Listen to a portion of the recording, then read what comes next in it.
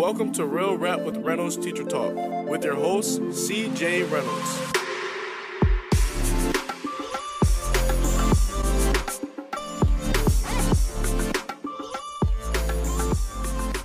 Bam! Look at that. I just made that in 2.4 seconds today. Thanks, man. Appreciate you. Mm-hmm. Hi, everybody. I'm CJ Reynolds, and I run this YouTube channel called Real Rap with Reynolds, where I basically get to do whatever I want. That's a really great feeling. But what we're really trying to do is not just whatever we want. It is having the freedom. I love this idea of having the freedom to be able to create things that people want or need, creating space for people to connect. And that is my favorite thing in the world. I've been thinking about this a lot with regards to school lately, and like how I was having a conversation with a friend the other night where we were talking about the relationship between the crucial element of having relationships in school, right? It's something I always talk about, but marrying that with data is what my old friend Cho would say. Cho's the only person I have a picture of in my office, really. This is my old friend Cho. That's basically her expression every single time I did anything in school. But that time I had no sleeves on my shirt, and it annoyed her.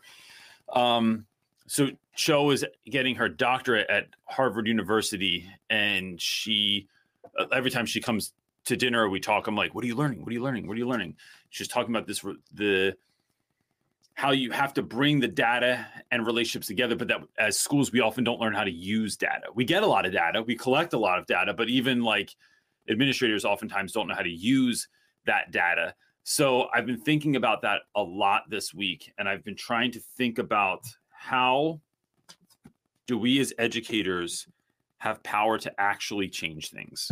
Like, can we actually change things, or does the fact that maybe your school, for people whose schools are great, this doesn't really apply necessarily, but like if your school sucks, what do you do about that? Can you do anything about that? And so that's something I've really been sitting with a lot. And I think there are. I think I'm going to get deeper into this rabbit hole, and not at this moment, but like this is something I'm really kind of researching right now. But some of those things, and I hadn't planned on making this transition, we're going to be talking about next weekend, next Saturday at 11 a.m. We're doing a workshop called the Prioritize the You and Us workshop. It's completely free. You have to sign up for it. I'm still trying to find out what the playback situation is going to be. So can people sign up? I've been asked, and then watch it later. I'm assuming that's got to be the case, but I haven't gotten any information back from anyone on that yet. So I will let everyone know as soon as I can.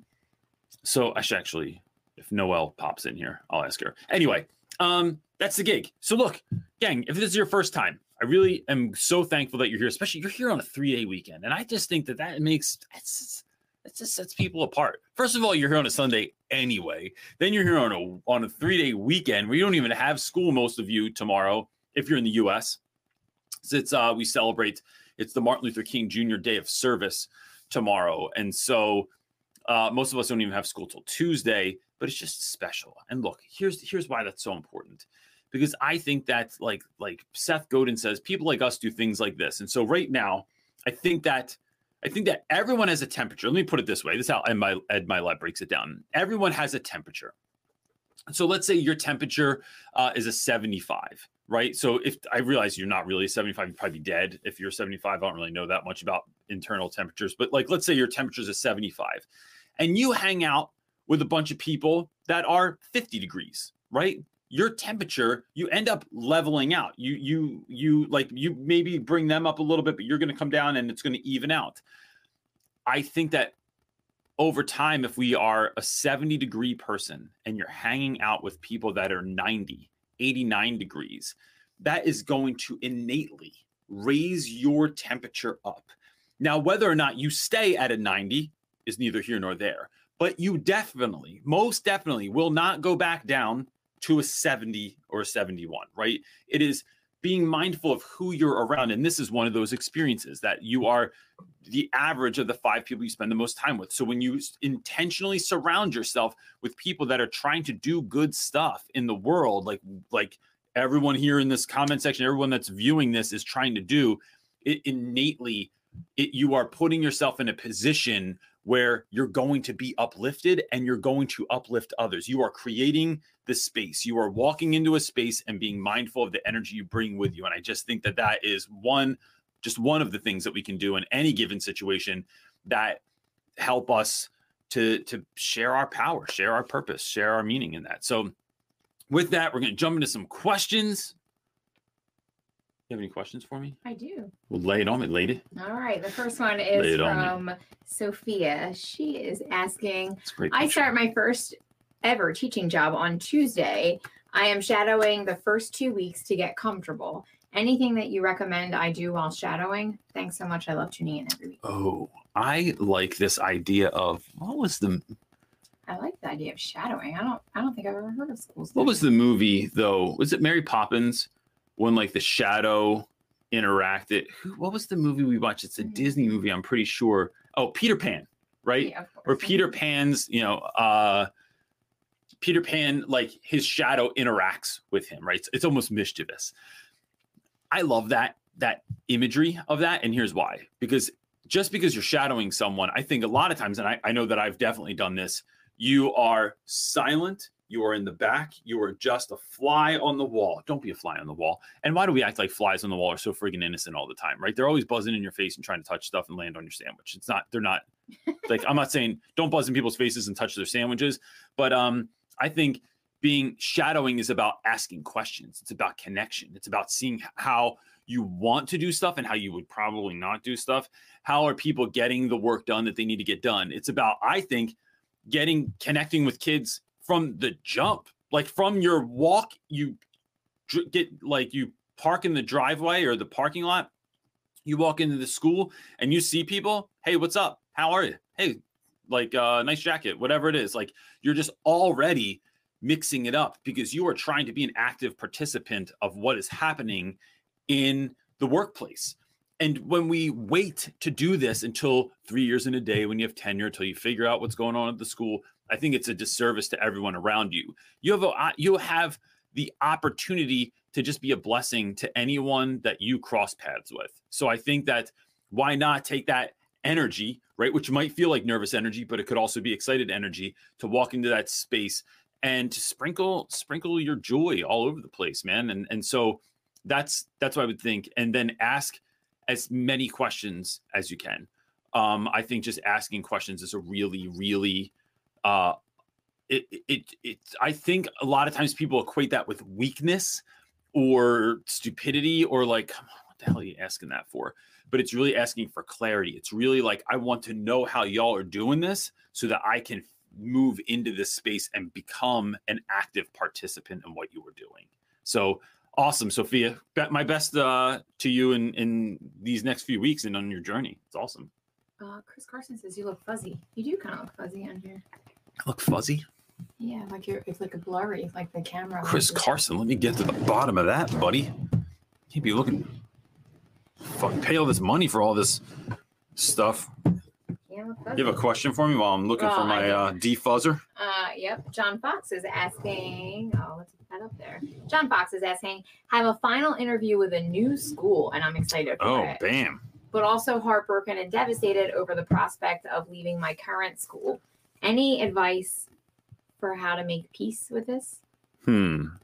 So things are a little fuzzy for John Fox right now. All right, buddy. So here's the thing. It is just hard.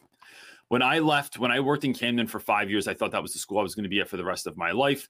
I loved being there. I loved working with the students that I worked with. That is the school where Romina, who wrote the foreword for my book, I left the year that she graduated. So we left together.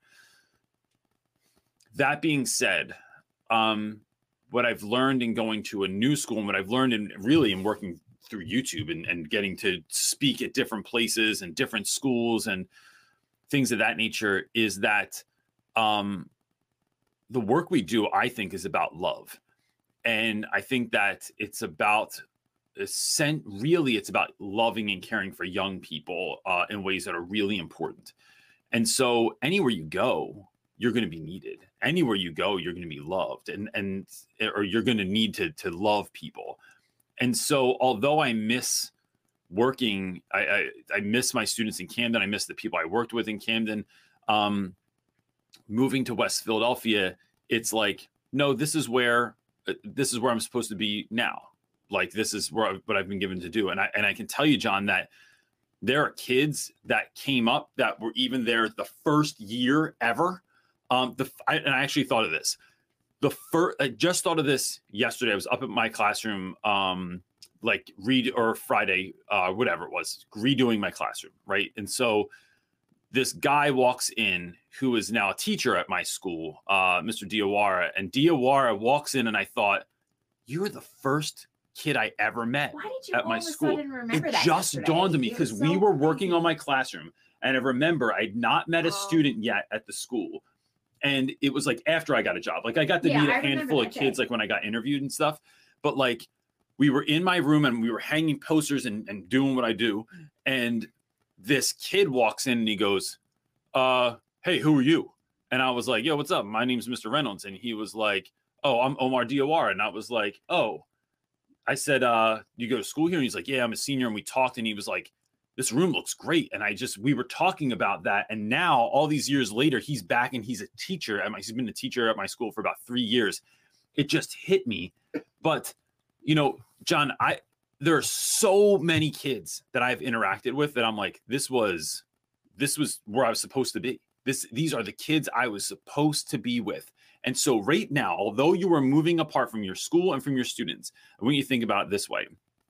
In the grand creation of things, I'm not even trying to get too woo-woo here, right? But somebody was born at the right place and time, and you are moving to the school at the right place and time.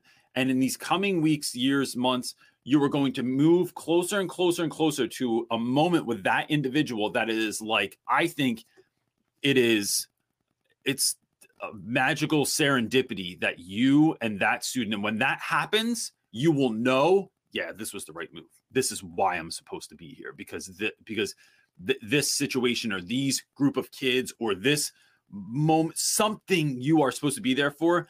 And I can tell you, like, from Cephas to Ham to Cheesesteak to Diawara to like the hundreds of other kids that I've gotten to know in West Philadelphia, it is undoubted to me that is like, nope, this is where I was. I have been slowly my whole life potentially working my way towards that. And really, I think of that, like, I think about my wife and I that way a lot of times too. We're like, there is no way logically that we ever should have got together. She was born in the Philippines, right? I was born in New Jersey. And so the fact that we ever got together is just kind of mind-blowing to me to begin with. But I think most of life is like that. Go ahead, dude. All right, our next question comes from Maisha. My buddy. She's asking, trying to overwork myself to push the students to turn in assignments before progress report or report card deadlines, looking for something that will not gray my hair. Oh, all right. So, I'm just saying, I don't know if I'm the guy to ask for that if we're not graying hair. Maisha, I would say, research shows that what you look like to your peers is the number one motivating factor for students, for young people, right? It's either looking good in front of your peers or looking bad in front of your peers. Now, I'm not into shaming kids, but I think there is something to putting everybody's name on the board, and it's like, all right, who has all their stuff handed in, and then crossing it out. Or for I've even done this with ninth graders, right? We're talking 14-year-old dudes that I have had names on the wall and put stickers next to it when you hand in your homework or when you hand in your classwork or when you do your due now or when you're on time or whatever it is that we're struggling with. It is public celebration for people that have done it. Now, again, I'm not into shaming kids, so I'm not into like putting kids down, but it's like very clear. And you have the power, dude. Like, bro, you got the power. Here's the assignments. Here's when they're due. Here's what I need it by. Did you get everything in? And then crossing names off or putting names up, right? So you're not even just leaving someone's name up there uncrossed off. You are putting names up. Or I do like mini celebrations where it's like, yo, everyone that got like that just handed in their homework. If I have like not a lot of kids that hand in homework, I do dumb stuff. Like I'll make popcorn, like bags of popcorn for kids, and you're not allowed to share it, but it's like, yeah, or mini cereal parties where I just get the little boxes of cereal. Doing a great job, man. I just start throwing all things out there that are going to acknowledge the hard work and dedication of kids that are doing what they need to be doing. And I think that it works. And the research shows that is the number one motivator, because we don't, as people, want to be shamed, but we want to be celebrated. Now, look, different kids get celebrated different ways. Not everyone wants a megaphone in the hallway with their name on poster board or something like that. Some people just need it a little bit more low key. So you have to kind of figure that out for certain students. But I always say, go weird. Go weird. Think of stuff that's going to celebrate kids. All right. Our next question comes from Michael.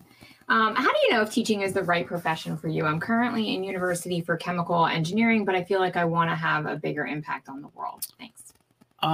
So, Michael, that's a great question. I did not want to initially be a teacher. I never even thought about it.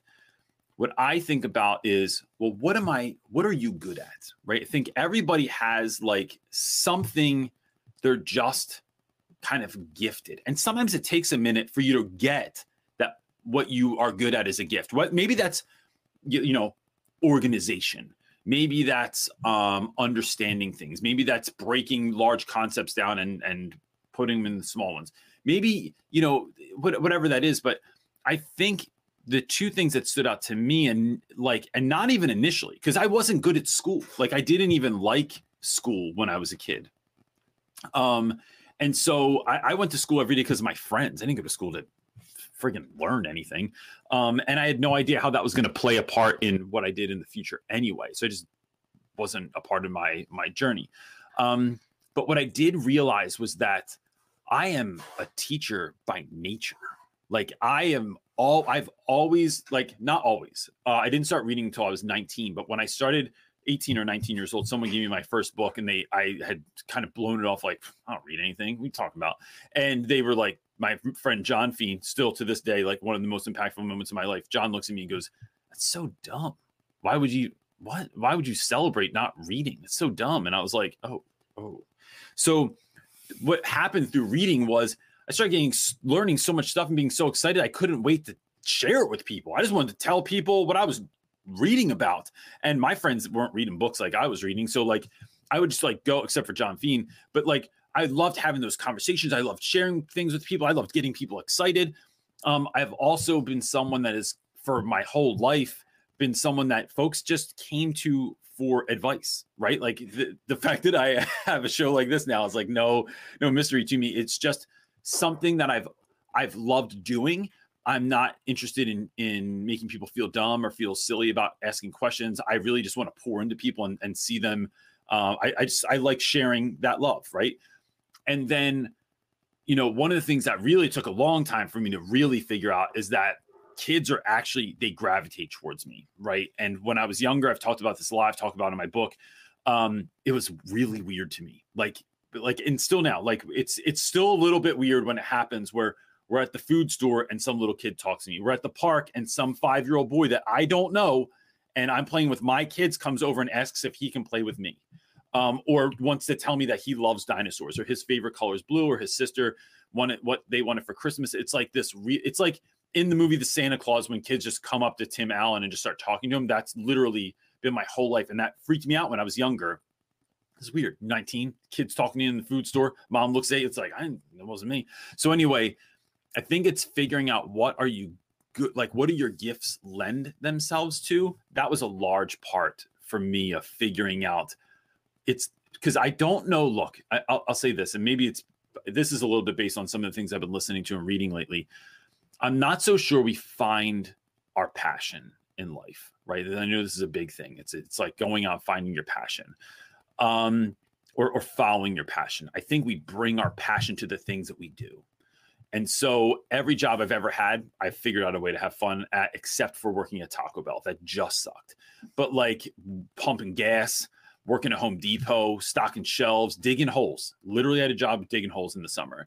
It's bringing passion to the things that you do. So So that's some of what is kind of just going through my mind. And then as soon as I started doing teaching classes and getting into that world, I just knew immediately. So I'd say, look, I mean, long story short here, or short story long, it is maybe find some opportunities to get around kids, to think about like what was the grade that you needed yourself in, going and volunteering at a school as part of a after school program, tutoring kids, like reach out to local schools, see if there's anything around you that like can get you into that space, and then see what that feels like when you walk into it. Because I think that that's really a determining factor, is how you feel when you're doing it. Our next question comes from Piano Boy.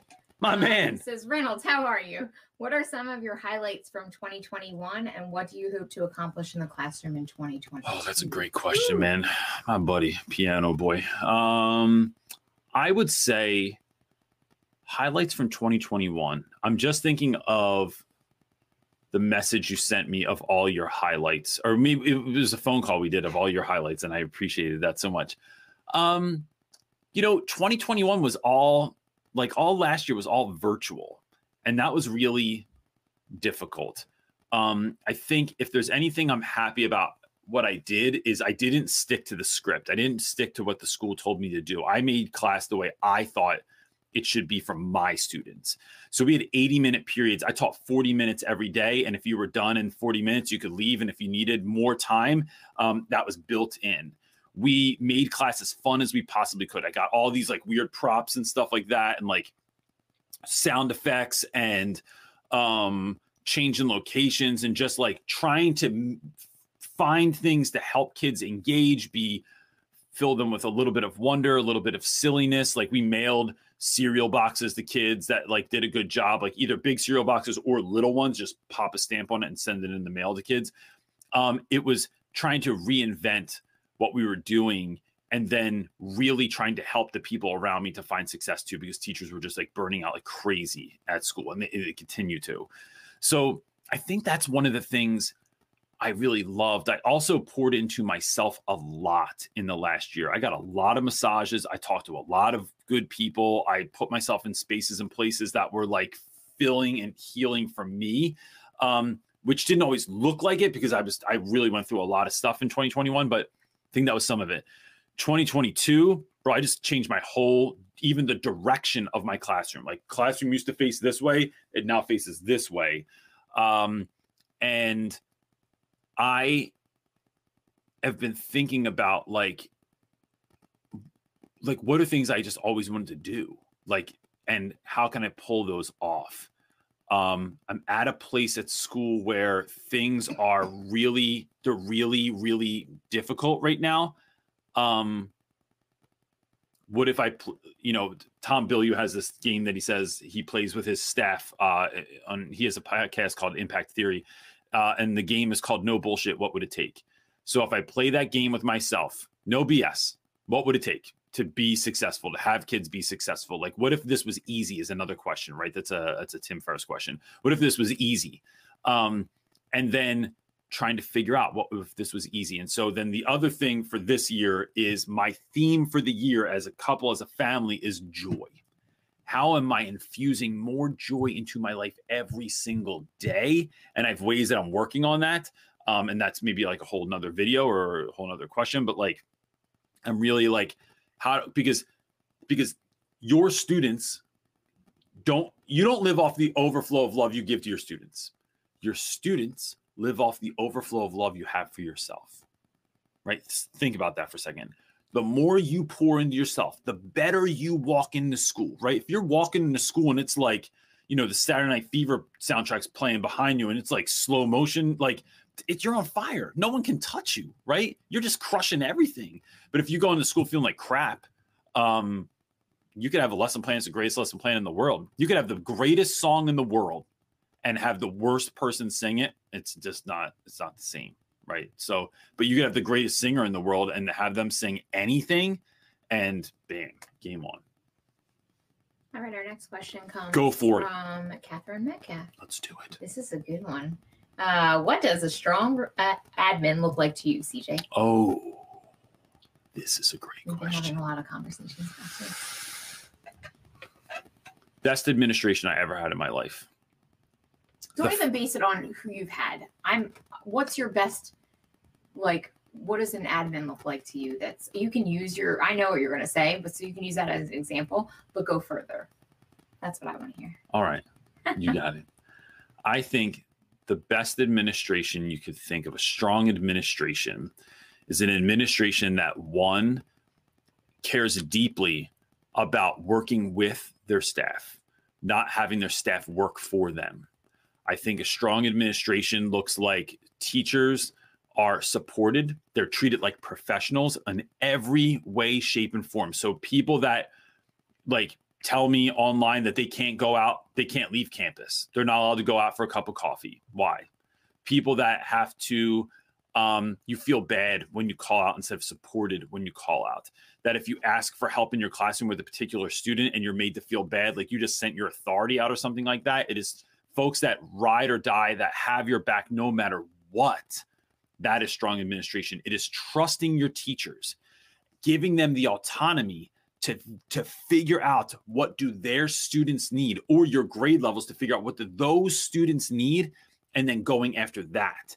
And then giving teachers so much room to fail that it's almost scary. But what we're doing in reality is not just screwing up. We're figuring out how to best teach kids, and we're showing kids that I'm not afraid to fail. I'm going to just try stuff, and we're going to try it until we find the right thing that's the right fit for you, until we can dial it in, and then it's game on. I think it's not micromanaging people. I think it's creating professional development experiences that actually develop professionals, and not just meet some sort of standard or something you can just check off of a list. I think it's really setting up things like observations and things of that nature that are helping teachers to be the teachers they are called to be, right? It is like, it's creating opportunity for teachers to be the best. It's sending teachers to conferences, like getting them excited to go learn more, to bring it back, and then like build this community. And I think overall, a good leader, my last thing I off the top of my head is like creating a work environment that people want to show up to. John Maxwell has this idea of the law of the lid, meaning if I own a business, right? So my business that I own can only be as good as I am. It can never, I could have, all the people that work with us, all the people on our team could be the greatest at what they do. So Jake, the guy that's making my podcast after this thing comes out, could be the most creative, brilliant, amazing dude ever. But if I am in kind of like overseeing all this stuff, if Jake can't go any higher than I can, like he can't get any bigger than my vision. And so it is about working together and doing a better job as a leader, so that you are creating a space where folks can just go above and beyond, that they can teach their class off. And I think that is some of the signs of a good leader. And I think that good leaders good administration are, so look, John Maxwell would also say leadership is, everyone's leader, right? Leadership is just influence. And so how are you influencing your people in the best way possible? How are you creating a school that people want to work at, right? There shouldn't be a loss of teachers. There shouldn't be a heavy loss of teachers at the end of every year, because people want to stay there. They want to work with this person. They're the greatest person in the world, to where you always feel seen and heard and cared for and supported. And even though you screwed up and did some lesson that ended up disastrous, like, it's great job, man. That's awesome that you even thought of that and tried to do it. And like, let's figure out like another way for you to do this. This is awesome. I think that those are marks of good school administration. Agreed. Okay, our next question is coming from Sarah Lee. She says, I've been a special education paraeducator for 3 years. I just got hired as a full-time permanent substitute at a charter school. Any advice for a new sub? I'm more anxious about failing the teachers. So Sarah, I think the reason, look, Tony Robbins would say that it's not about doing things without fear. It's doing things despite a fear, right? It's figuring out ways to dance with the fear. And so it's not like, I think one of the things that's teachers fall short is because they are afraid of what they're going to look like to other people. When if you show up and your mindset is, how can I be of service? How can I show up and care for others? How can my, Miss Lee working in this building, how does this make people's lives better, right? What can I take off your plate? How can I add to your day? How can I come in and feel joyful? How can I come in and want to be a contributing member of what you all are already doing? How can I honor the work that you're doing? How can I listen and take notes and learn from you and do the best that I can for these kids? How can I make parents excited that I'm here? And one of the ways you do, like, those are really simple things to do. How do I let parents know that I care? I tell them that I care. Listen, I want you to know before we even have this conversation that I'm really excited to be here, that I really only ever want your kid to succeed. I don't care about being right. I don't care about being anything. I just want your kid to win. Bottom line, what do we need to be able to do that? And then asking, and I've said this in other videos into my book, asking things like, what do I need to know about your student? Like, what does the IEP, the 504, the grade book not tell me that I should know about your kid to teach them, right? So it's like those little shifts. Now that parent's already stoked that you're the kid's teacher, how do you show up and like see that someone needs some care, some love, some attention? And so I think that it's showing up and being able to do things like that that make you a great addition to a school. You are entering into not just a school, but a community of people that are hopefully are all mostly missional minded, and they're doing good work for young people. How do you add to what they're doing? I think that's how we do it. I think, or that's the advice that I would give you, is like, you can't fail people that you're serving. You're just there loving. And sometimes we love better and sometimes we do a better job than others. But, the numbers would say that, like, look, about half the time you're going to screw up. Like, so it's like, just lean into that and just like, oh, did it again. All right. Like, hopefully next time it's better. And like, how can I learn from that? And then how can I laugh that off? And how, even in your failures, are you showing students that, look, I just try stuff. This is what I do. I try stuff and I fail all the time. It's all right. I'm not trying to be perfect. And that's where I would start. All right. Our next question comes from Miss Gonzalez. It's a two-parter. She says, considering starting a YouTube channel with my kids, still figuring it out, would it be better to have one that is theirs or one that is more mine where they are in it? Not sure if that makes sense. Any advice or suggestions? You can tell me don't do it too if you think it's too much. I just want a way for them to be heard on a different platform. There are 100 reasons for everybody to do a YouTube channel or a blog or a podcast or whatever. Some of those are this. Look, I think, yes, you should do it.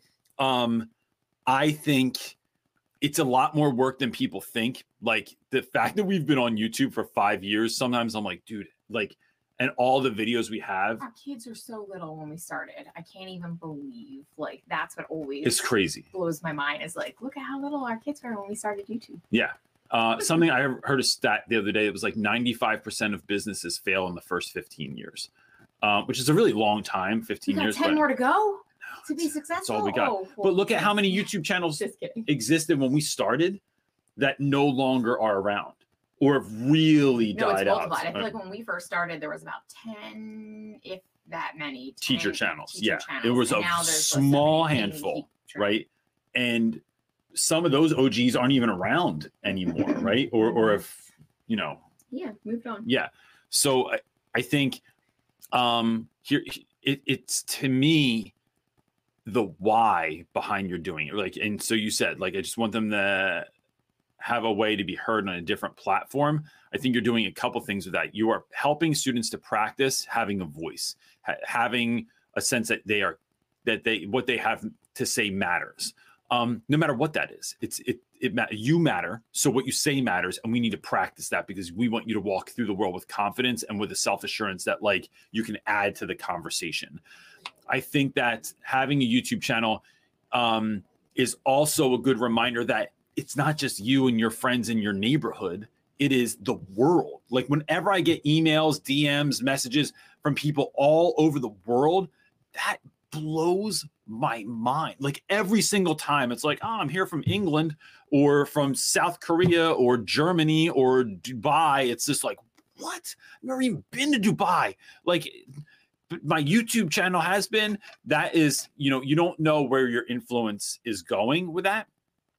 And I think the other thing is, really, to be honest, one of my favorite things is my students, like the guys that have been in a lot of videos, right? Like Cheesesteak, Cephas, DJ Dirty Kev, Hugs.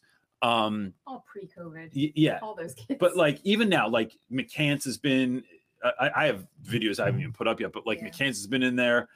Jeff, it's one of the things that they love is they tell me that when they go away to college, they're like, yo, sometimes I just miss Philly. So I just put on your YouTube channel and see what you're up to. Or I watch the video with me when we were all like, life was more, it was simple. Or they look back. It's like making family videos for people that they can look back on years and years later. Like Cheesesteak has been in videos he was in videos for 5 years. I know.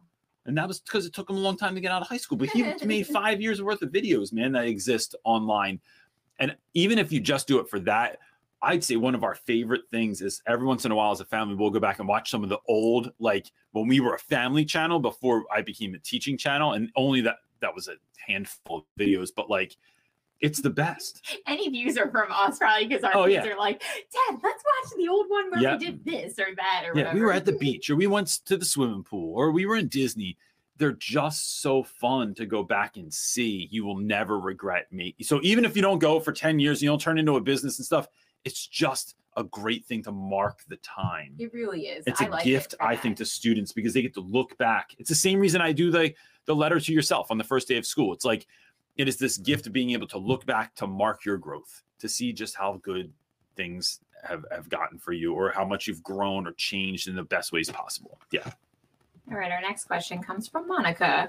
I am a grad student and I am still in my student teaching, but I have just been offered a job. But they want me to start mid-year in February while I'm still finishing my program. Any advice? So, Monica, I would say... Not a surprise. They want you to throw you in ASAP. Yeah. So... I'm always curious why a job exists mid-year. What happens? Sometimes somebody just had a baby and they were like, you know what? I don't want to teach anymore. Sometimes, someone retired, something happened, whatever. But it's like I have a teacher that came in maybe a month ago to our school mid-year and or sort of mid-year. And she didn't know that there had been 4 other English teachers before her. She was the 5th. I think she was the 5th. Maybe there was 3 others. She was the 4th or 5th teacher to enter in.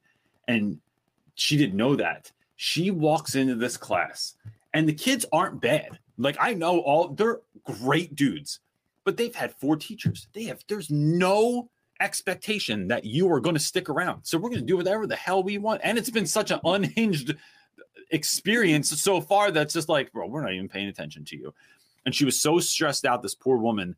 And it was like, yeah, that's because they had 3 or 4 teachers before you. I'm not trying to scare you. I'm just saying that like you could get that under control. You could still have a great year and all that stuff. It's a level of curiosity of like, how many people have been here? What has happened before I got here? Why did someone leave in January or in February? It's a little suspect. So that's worth it. I will also say that in my experience, I'm so thankful that for my first year of teaching, I was newly married, but I didn't have any kids and I could just work. And I remember people saying that like, oh, you're going to work yourself to death. You can't go, don't spend that many hours at school. The thing is, I really loved it. Even when we were up there the other day, right? Like you were like, my wife had to tell me it was date night on Friday. So we were up at school and I'm just like talking to people that are coming in the room. I'm working on stuff. I'm like close to 5 o'clock. I'm like, he's still on date night. Like, yeah, we got to cut it off. I could have stayed there till midnight easily. I and enjoyed every moment because I just love doing certain things. And so it is when you're thinking about finishing a master's program and then also teaching your first year mid-year, that's just a lot to take on. I am going to take a leap and say that there will be plenty of positions available in the fall. Should you choose to start teaching then? So look, I'm not making a decision for you. I'm just kind of giving you some things to chew on, but like, I think that showing up next year and being fully ready, not working on your master's at the same time, like that's a lot of heavy lifting to do.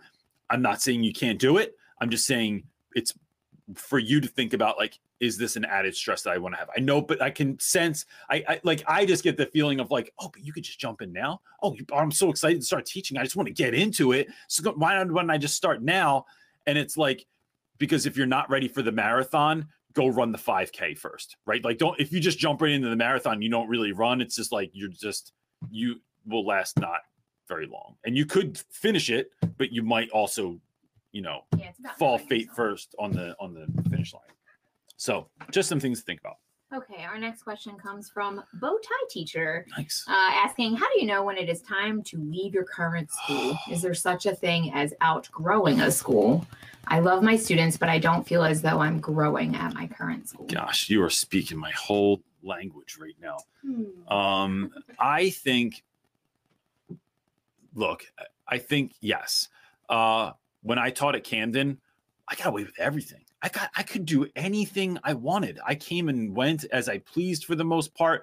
I changed my room into the craziest places. I created experiences for my students to an extent. I mean, there was a lot, like, it was a lot of like, I had to sneak a lot of time. I talk about this in the book too, like where I would take these super secret class trips because they wouldn't approve anything. So I'd just be like, yo, look, if you guys show up at this place at this time, that's when I'm going to be there. I didn't really take you anywhere. We just happened to like, oh, hey, you're at this art exhibition also, or this musical performance or whatever. The school that I'm at now on the front end was that times 10. I mean, I was given the code and the keys to the building. I'd stay at school till 4:00 in the morning doing stuff sometimes. I would go in on Saturdays. I painted my room every different color I could do. I could put hundreds and hundreds of holes in my wall by hanging stuff up. Like, really, like, paid trips to go out with like graffiti artists and stuff. And we're not a rich school by any stretch, but like, it was, you want to try something, you think it's going to help kids, go do it. And now we're at a place where I'm not sure that is not the focus. The focus is on a lot of other things. And so I'm actually playing with this idea now of like, is there somewhere better for me? I'll say this. I think this goes two different ways, right? This is the food for thought here. I have been with my wife since I was 18 years old. I'm 45. Since I was 18 years old, 1995, May of 1995, I met my wife for the first time, and we have been inseparable ever since, right? There are a lot of times where we thought, do we still want to do this? I even gave my wife up for Lent one time, but that's a whole nother story. For 40 days, 40 nights, I gave my wife up for Lent. Before we were married. Yeah, not when we were married. That would be even friggin' weirder, but like, it's still weird, but I did it. I see the value now in sticking together and through anything. Like, there is a strength to our bond now that it's like, when like I hear that, like it was just like the idea of like cheating on someone or leaving or getting divorced. It's just like, it's not even a thought anymore, right? However, I've thought that about a lot of things in my life, right? And so I'm a real loyalist at heart. I'm a ride or die for everything my whole life. And I've had experiences in the past couple of years where, like, the neighborhood I live in, we moved with 50 friends, right? 50 other people came to our neighborhood to live with us in community. We are one of two families that are left because not everything is meant forever. That, the church that I was a part of for 20 years, ride or die, it was my third full-time job. I just got to a place where I was like, I feel like I've hit the ceiling here. I need to see I need to be because sometimes I think this, sometimes we need to be settlers and sometimes we need to be pioneers. And in some of these spaces and places, I know that I need to move on to optimize, to get to the next level, because what we're doing, what we're about in this business is that we are about kids. And so when we're about kids, we need to go to places that we can serve kids to the best of our abilities, be a part of communities to the best of our ability, show up as our fullest selves. And sometimes you can't do that in every school that you work in. So you need to be mindful that like, love is love, bro. Like I'm going and sharing love and being of service wherever I show up. And so I think that my short answer is yes, but my long answer is what I just talked about for the last 7 minutes or whatever. Best of luck to you though, buddy. I know that's a hard feeling to think about. All right, our next question comes from Caro over on Facebook, asking what? I say that all the time. It's Caro. I think Caroline is just. Oh, Caroline. Is the name. I didn't even notice. Sometimes I don't look at last names because I don't ever know if I should say a person's full name, right? I mean, it's on the internet. It's not I guess, yeah, it's not a secret. If you were like Caroline from 518 Maple Avenue, Audubon, New Jersey. It's like. But I get it now. Okay. Anyway, she's asking, or they are asking, how do you handle other teachers coming into class and saying something discipline related to the kids when, according to me, nothing was wrong at all? Also, how to handle other teachers telling me how the shamed a child were too strict with a child about having their hat on, etc. And I want to disagree with, but need to protect myself too. I have just started at a new school. Oof. All right. So that last line is a little bit of a game changer, but not so much. I recently had, I handle this different on different days, right? Like when I'm feeling good and I have patience, I handle it differently. Some days I don't have patience. And I recently had, it was myself and my co-teacher, Miss C, were in class. Kids were engaged in something in the hallway.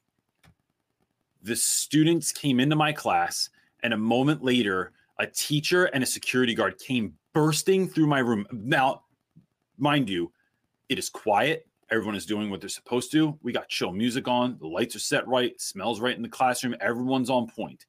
They burst into my classroom and start yelling at this kid. And then I'm working with somebody. C's trying to be like, what is going on? They got loud with her. I literally went over, and this is, I don't suggest putting hands on anyone. I didn't push anyone aggressively, but I just kind of like put my hands on their shoulders. I was like, oh, this is a scary conversation. Take this area down the hallway. And then I closed the door on them and I locked it. And I'm like, you're coming into my space. Like I'm trying to create a safe space for students. And if you come in and you're just going to start yelling, if you come and talk to me and say, can I speak to you for a moment? This is what just happened in the hallway. Sure. Or just call that student out. Hey, can I see this student real quick? Yes. Don't come in and start blowing the place up though. Like that's not the move ever. You need to collect yourself even before you come in the room and handle that. So I think look, I don't know who said this to me, but I think it's true. People treat us the way we teach them to treat us.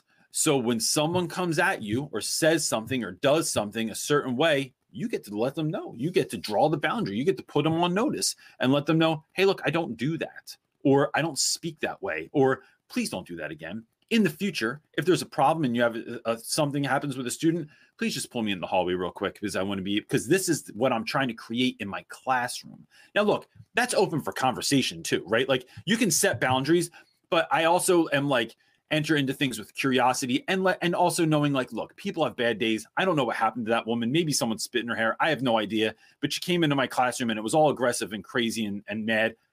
I'm just letting you know, let's lessen that. But I still want to work with you. I still want to help that kid. Like if something happened, we're going to handle it. So I think that's something. I think with regards to being too strict, or what I get a lot of times is I'm not strict enough.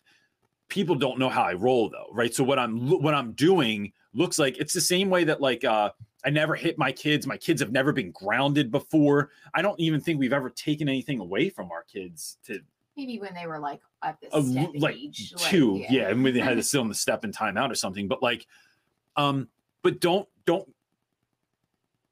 mistake my kindness for weakness.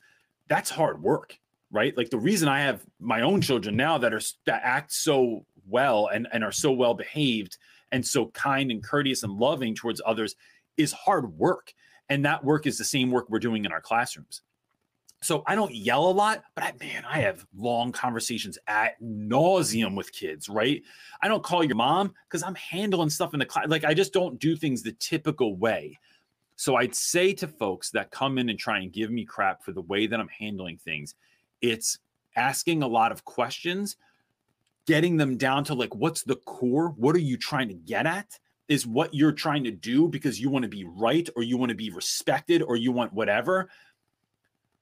I think respect is a byproduct of the way you treat other people. And so to me, it's like having those conversations, being curious, and then letting people know where you're coming from, and then maybe having that conversation. But hopefully you get to a place where there's a commonality in what you're doing. Like they're raising their voice, they're shouting, they're strict, they're being no nonsense with kids, but you're doing that, but in a completely different way. I just think that there's different paths that get to the same destination.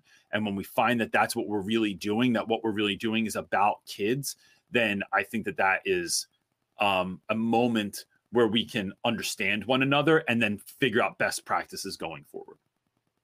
Our next question is from Sharon. As a special ed para educator, how can you build relationships with regular ed students when the only time you see them is at recess? Oh, Sharon. This is a great question. I think it is. I don't know where I heard this. I hear a lot of information. I often share things that I don't remember. I can't constantly digesting. Yeah, I can't cite my resources all the time. I'm just letting you know that this is not my idea. People in general gravitate towards that which they are the most familiar. You know that every night, or I know, like I'll use myself as an example. When we watch TV every night, I sit in the same spot. When we sometimes on Wednesdays, we usually watch TV as a family or movie as a family. That's a whole nother conversation, but we do it while we eat dinner. And there's a whole rationale behind this anyway. That if Brody sits in my seat, bro, what you doing? Why you sitting in my seat right now? It's my spot. Like, you doing? Or the dog sitting in my chair. My wife will literally, if the dog is sitting in her spot on the couch, she literally goes over and she's like, what do you think you're doing? It's my spot. And the dog just looks up at you like, and he moves over. Yeah. That if you are hanging with family, if you're watching TV, you go to the same channels. If you go out to a bar, you go to the same bar. If you go shopping for clothes, you usually go to the same places, right? We gravitate towards that which we are the most familiar. So what do you do in school and how does this relate to you? You become the most familiar person, and then kids will naturally gravitate towards you. So if kids are at recess, are you having fun? Are you being a spectacle? Are you a wallflower? Are you engaging with kids? Are you actively and finding a fun way to do something fun or silly or awesome with them? Are you in the hallways in the middle of class? When, at the end of the day, when kids are leaving school, where are you? What are you doing? Are you saying goodbye? Are you giving high fives? Are you telling them to have a great weekend? Are you blowing bubbles? Are you sprinkling confetti on people because it's their birthday? Like, what are you doing that is making you stand out to some degree, but you're standing out not to just be awesome or to have everyone look at you and be like, oh, you're the best. You're doing it because you are trying to become someone that the kids recognize, that they become familiar with. And then I'm telling you, the kids will just show up. You are creating the space. You are, making this an event. Anywhere I go is an event. That's what the mindset is. Anywhere I go is an event. So of course kids are gravitating towards me because this is what I do. I think that's the way that you do it. And then, like the song says, nothing attracts a crowd like a crowd. And when kids start gravitating towards you and going towards you and seeing what you're doing, it's my same problem that I've had at all the playgrounds I ever went to with my own children is me and my kids start playing. Slowly but surely, other kids come over and go, hey, can we have fun with you also? Can we play tag too? My name's Tom. And I'm like, hey, Tom, I'm a grown-ass man, CJ. And then, more and more and more and more kids. And then you look like the Pied Piper. And it's weird. But look, nothing attracts a crowd like a crowd. Our next question is coming from Mallory Garrett.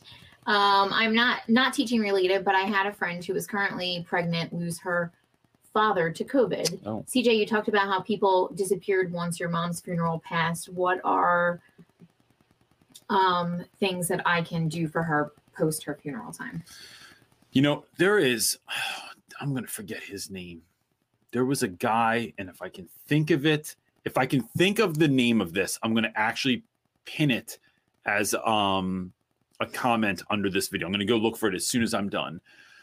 There's this guy that I used to read who was an Irish dude that wrote parables. And he once told this parable, and I believe it's been years, but like it always stuck with me to some extent, where there was a blacksmith in town whose wife and child died. And now they were just alone. And so this guy from the neighborhood would go over to this man's house, and every night they would light a fire and they would just sit there and drink whiskey together. And they talked sometimes they cried, but mostly they just sat there. And that's basically the gist of this. And the story goes somewhere else, but like that part of the story of like when someone passes in your life, nobody knows what to do about it, right? Like most people, especially if you've never lost someone before, you're not sure if they want to talk about it, if they don't want to talk about it, if they want to laugh, if they want to cry, if they want to watch a movie, do they want to be around other people? So we watch people who are withdrawn, depressed, and sad, and we think, oh, they just need time by themselves. And that's not always what people need. I think that one, it comes down to asking people just flat out asking people, what can I do for you? And seeing if they say anything. But that's the only part. I don't think people often, I never say that to people anymore because people always say, oh, nothing, because they never want to be a bother to people. Yep. So I think it's about really paying attention to see in what ways can you do simple, kind acts to the person. And I think they speak volume too, because you can only ask so many times, like, how are you feeling? How are you feeling? How are you feeling? And like, right, when you're feeling depressed or upset or about a loss, like you don't want to constantly say that. It's just like, no, it's continual shit. You just continually feel crappy. And I speak from experience. I'm still dealing with like the loss of my brother and my father. I think it's about just kind reminders, like just kindness for them is showing that you haven't forgotten them. I think there's something, I don't think it's about asking people how they feel, but sometimes it's about the ask, right? It's not about them telling you what they need, but then you're right. I think it is. I would never tell somebody what I needed if they asked me. I just wouldn't, because I don't want to bother somebody. Yeah. But that's where that comes from. I think you're right. I think I would probably do the same thing. I think the other part though is just finding people to be with and knowing that you're not going to wear them down, right? It is a long, arduous task to get over the loss of someone. And when you feel like you're with like if a friend comes over and you feel like you have to put on a happy face and be this and give them the whole regular experience that you had post or pre-death, it's so taxing that you're just like, I don't even want them to come over.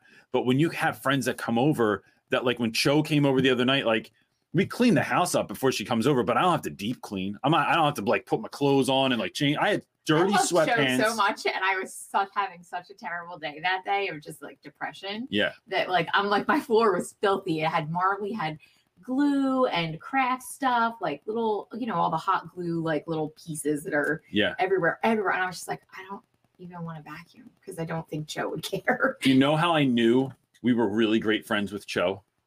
When she started coming over with no eyebrows on. Without makeup on. When she was makeupless, Cho, I'm like, oh, you just fitting in. Like we're just linked on a next level right now. I think that's the person you want to be, to just be around. I'm just here, just Karen. I'm going to make you some food. I'm going to bring something over. I'm going to say hello. I'm going to love you. You want to watch a movie? Let's go see a movie, or let's sit around together. And if someone says no, okay, not taking offense and not going over again. But I think it's being that person for the long run, that it takes a long time. You don't have to be the be all end all, right? Like this should be a shared expression of love amongst friends and family. But like, it is what is, I think, Mother Teresa says, it is simple acts done with great kindness or great love, right? That's what we're doing. We're not doing like, you're not throwing a party for them, but it's like can I just bring over a bottle of wine? Can I drop you off some food? And sometimes not even ask, like, just brought this over, just sent you a card because I'm thinking about you and loving you and just want you to know. That's it. And so I think that's the move right there. You got one more? Yes.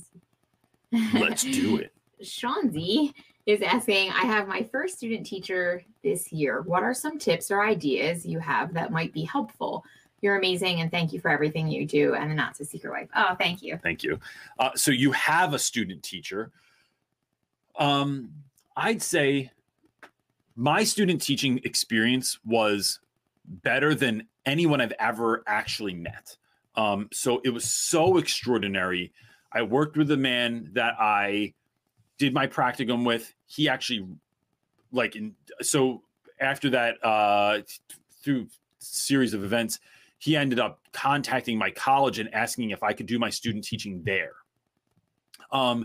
We met, school didn't start till September. We met in like July, and he took me out to dinner and was like, look, I'm going to give you the greatest student teaching experience you've ever had, anyone could ever hope for. And the way that happened was that he trusted me with stuff. He allowed me to fail. He gave me so much feedback. I still have the notes that he gave me. And I was involved in everything that he did. So I didn't get to school as early as him, but school started at 8. He got there at 5 o'clock every morning. I came in around 7 every morning. He put me in charge of writing things on the board, of grading stuff, of being a part of parent-teacher conferences. When we did the drama stuff at the school for the plays, like he was in charge of the sets and all that. I would go in on Saturdays and help build the sets and get to know the students, help run SATs, help collect money for stuff. Like, I was just such an immersive experience. By my second week as a student teacher, I was teaching 2 classes already. Now, with his help, but I was already in the game, in the thick of it. By my 3rd week, I was teaching all of his classes, and he was just observing me every day. And then by the time I finished student teaching, this is probably illegal, but he would leave the room. Now, I don't know if he was standing in the hallway, if he went somewhere else, but he wanted me to get the feeling of what it is like to be left alone with students in a classroom. And I can tell you that it was the most immersive experience and most amazing experience I could have ever hoped for.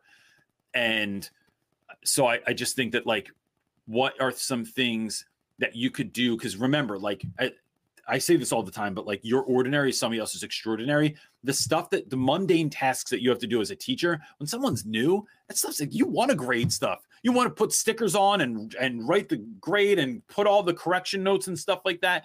So it's, yes, best practices, but it's allowing those people to be in it, that this is what they've been dreaming about forever.